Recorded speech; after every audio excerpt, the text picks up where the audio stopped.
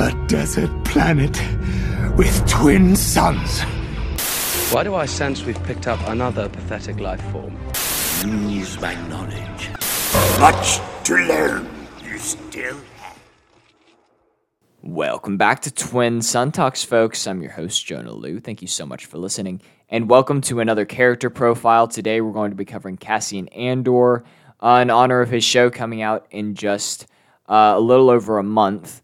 I gotta say, there's not too much information readily available about Andor, which makes it very exciting that we're getting a show about him. But that being said, let's dive into ARC Trooper training. Gentlemen, who wants to be an ARC Trooper? I do, sir!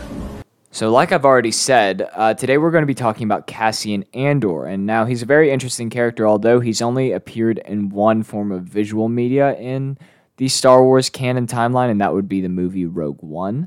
But like I said, he's very, very interesting. He is a human male from the planet of Fest, and he has a couple different affiliations, but the most significant ones are the Confederacy of Independent Systems, as well as the Rebel Alliance, specifically the Intelligence Division.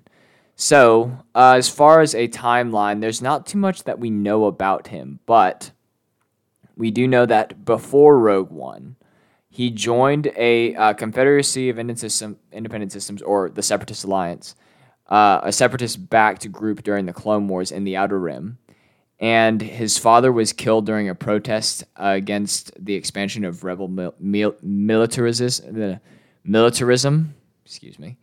And his mother was also died at a young age for him, and so. But both of them were stringently opposed to the Republic. They were both separatists at heart. And he grew up disliking clones, disliking the Republic in general, and would throw stones at Republic tanks and clone troopers as a child, which I think is rather interesting. And then he spent time with an anti-imperial anarchist group before joining the rebellion later in life. This would be as a young adult rather than a child. And then he was recruited by General Draven, who we see prominently featured both in Rogue One, but also in Empire Strikes Back. Cassian, served as a captain of the Rebel Intelligence Branch. So obviously those are operatives that are gathering information for the rebellion and stuff like that. And he was very good at what he did. Some things of note: on a mission to Wekako, he wiped the memory of an Imperial security droid and took it back with him. And obviously this droid becomes the beloved K2SO, who we also meet in the movie Rogue One.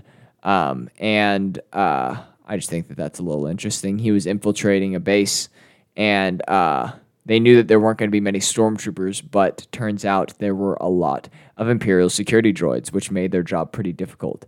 And they ended up taking one back with them, which proved to be very useful in the long run. On a mission to the Fitzner system, he also rescued Wookiee prisoners, and he actually sent K2SO with them to sort of a remote world to stay until he finished his mission, which was some sort of raid on an Imperial base. This was in a comic. I'm not super familiar. I just read up on it.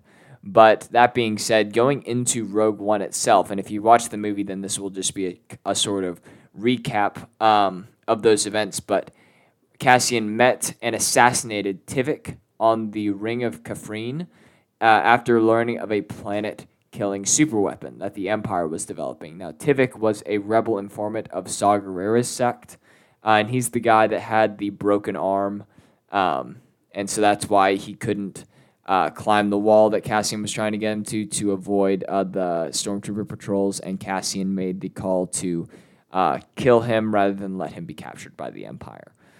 So, that being said, he goes back to Yavin 4 and takes a mission to extract a pilot with information about the super weapon that he learned of, which is obviously the Death Star. And he's joined by Jyn Erso, the son of Galen Erso, who helped design the Death Star. And also there's K2SO on the mission as well. And they travel to the planet of Jedha, and they are captured by Saw Gerrera and his rebels, and they receive a message about the Death Star from Galen, and learning about its weakness before they escape Saw Gerrera's stronghold, and they travel to Edu to assassinate Galen Erso, or at least Cassian's motive is to assassinate Galen. Jin doesn't know this, but he decides to make that call on his own. But the entire thing goes awry after a surprise attack by Rebel starfighters, which ended in Galen's death anyways. But Cassian had Galen in his crosshairs, but decided not to shoot him. And it was a whole mess where the Rebel Alliance was informed of the location of the base and called in an airstrike, and they destroyed virtually everything before Galen could be recruited to their cause, which he likely would have defected. But after the events on Edu, Cassian led a rogue mission to Scarif in order to obtain schematics of the Death Star, and obviously this mission was Rogue One. And at this point, he's accompanied by a lot of different people. So obviously, he has some rebels that are sort of nameless, but he also has Jyn Erso. He has K2SO. He has Bodhi Rook, the defective Imperial pilot. He also has Chirrut and Baze Malbus from the planet Jedha, and many, many more. Like I said, they're a little more nameless, but there's a very solid team. They take a commandeered Imperial ship to the planet of Scarif. Now once they're on the planet, they infiltrate the Imperial compound with Jyn and K2SO, and unfortunately, K2SO dies, quote unquote. He's a droid. But he buys them time for Andor and Jyn to get the plans and then transmit them. Now, Cassian is injured, but manages to save Jyn from an altercation with Director Krennic, which allows her to transmit the Death Star plans to the Rebel fleet. Now, this all happens at the very climactic moment where we think Cassian is done for, but then he shows back up last minute. And both of them died smooching away on the beaches of Scarif, as one does, when you got the chance to smooch with Felicity Jones. But that's how he dies. Now, obviously, there was a large gap in time between when he was a child versus when he joined the rebellion, and that's where this show Andor is going to fill in the gaps. And it's very interesting because as I've understand it, and I'll go into this more closer to the show, I'm going to do a whole breakdown of what to know before watching Andor. But as far as I know, this is going to take place in a very short amount of time, this first season, but it's already been greenlit for a season 2. And as far as I know, season 2 is going to cover many, many years, whereas the first season's not going to cover that much time at all.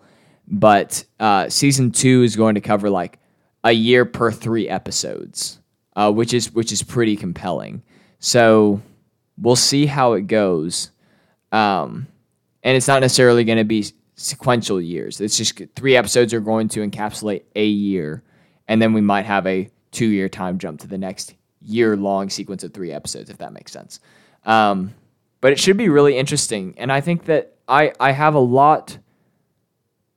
it's a lot more manageable expectations for the show because it's not a character that has too much impact on the larger canon timeline. We know how his story ends, and at this point, it's just going to be really interesting to get to learn more about him. You're not really rocking the boat at all like you would with a Boba Fett or a Kenobi when there's a lot of existing lore that could be affected by anything that happens in the show. So that's rather exciting, and I think that he's a really interesting character. I love Diego Luna, who plays him, and it should be a really interesting time. I'll update y'all, like I said, once I learn more about the show, but it seems to be really interesting. It seems like we're going to be following a story about Mon Mothma and the Imperial Senate, and we're going to see some live-action clone troopers. It's going to be a good time. But that being said, I'm just going to... read some various facts about Andor.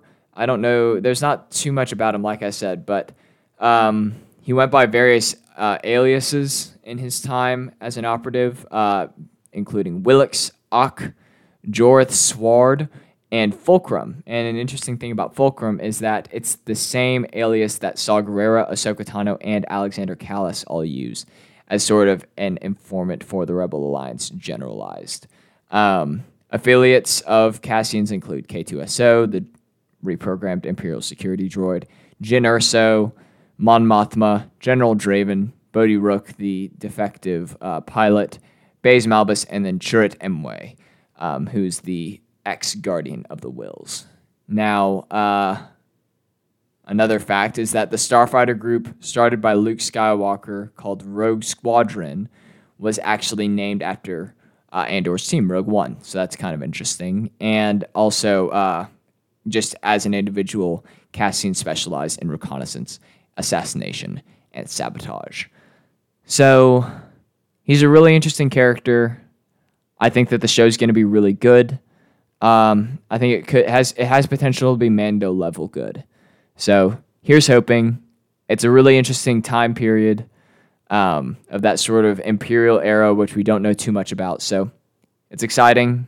I can't wait to learn more, and y'all will definitely be hearing from me when I do. So with that in mind, that's all that I have. But this wouldn't be a proper episode if I didn't leave you with just a little bit more.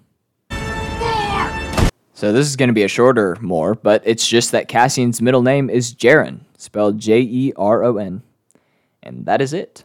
But that being said, make sure that you follow us on Instagram. Been posting a lot of content on there recently, so make sure to go check that out. We are at Twin Sun Talks, and then subscribe to us on YouTube, where you can find pretty much the same content in the form of shorts, which is Twin Sun Talks Podcast. And if you don't already, make sure to follow and listen wherever you get your podcast on any streaming services. Just search up Twin Sun Talks. We're available on Apple Podcasts, Spotify, wherever you do your podcasting.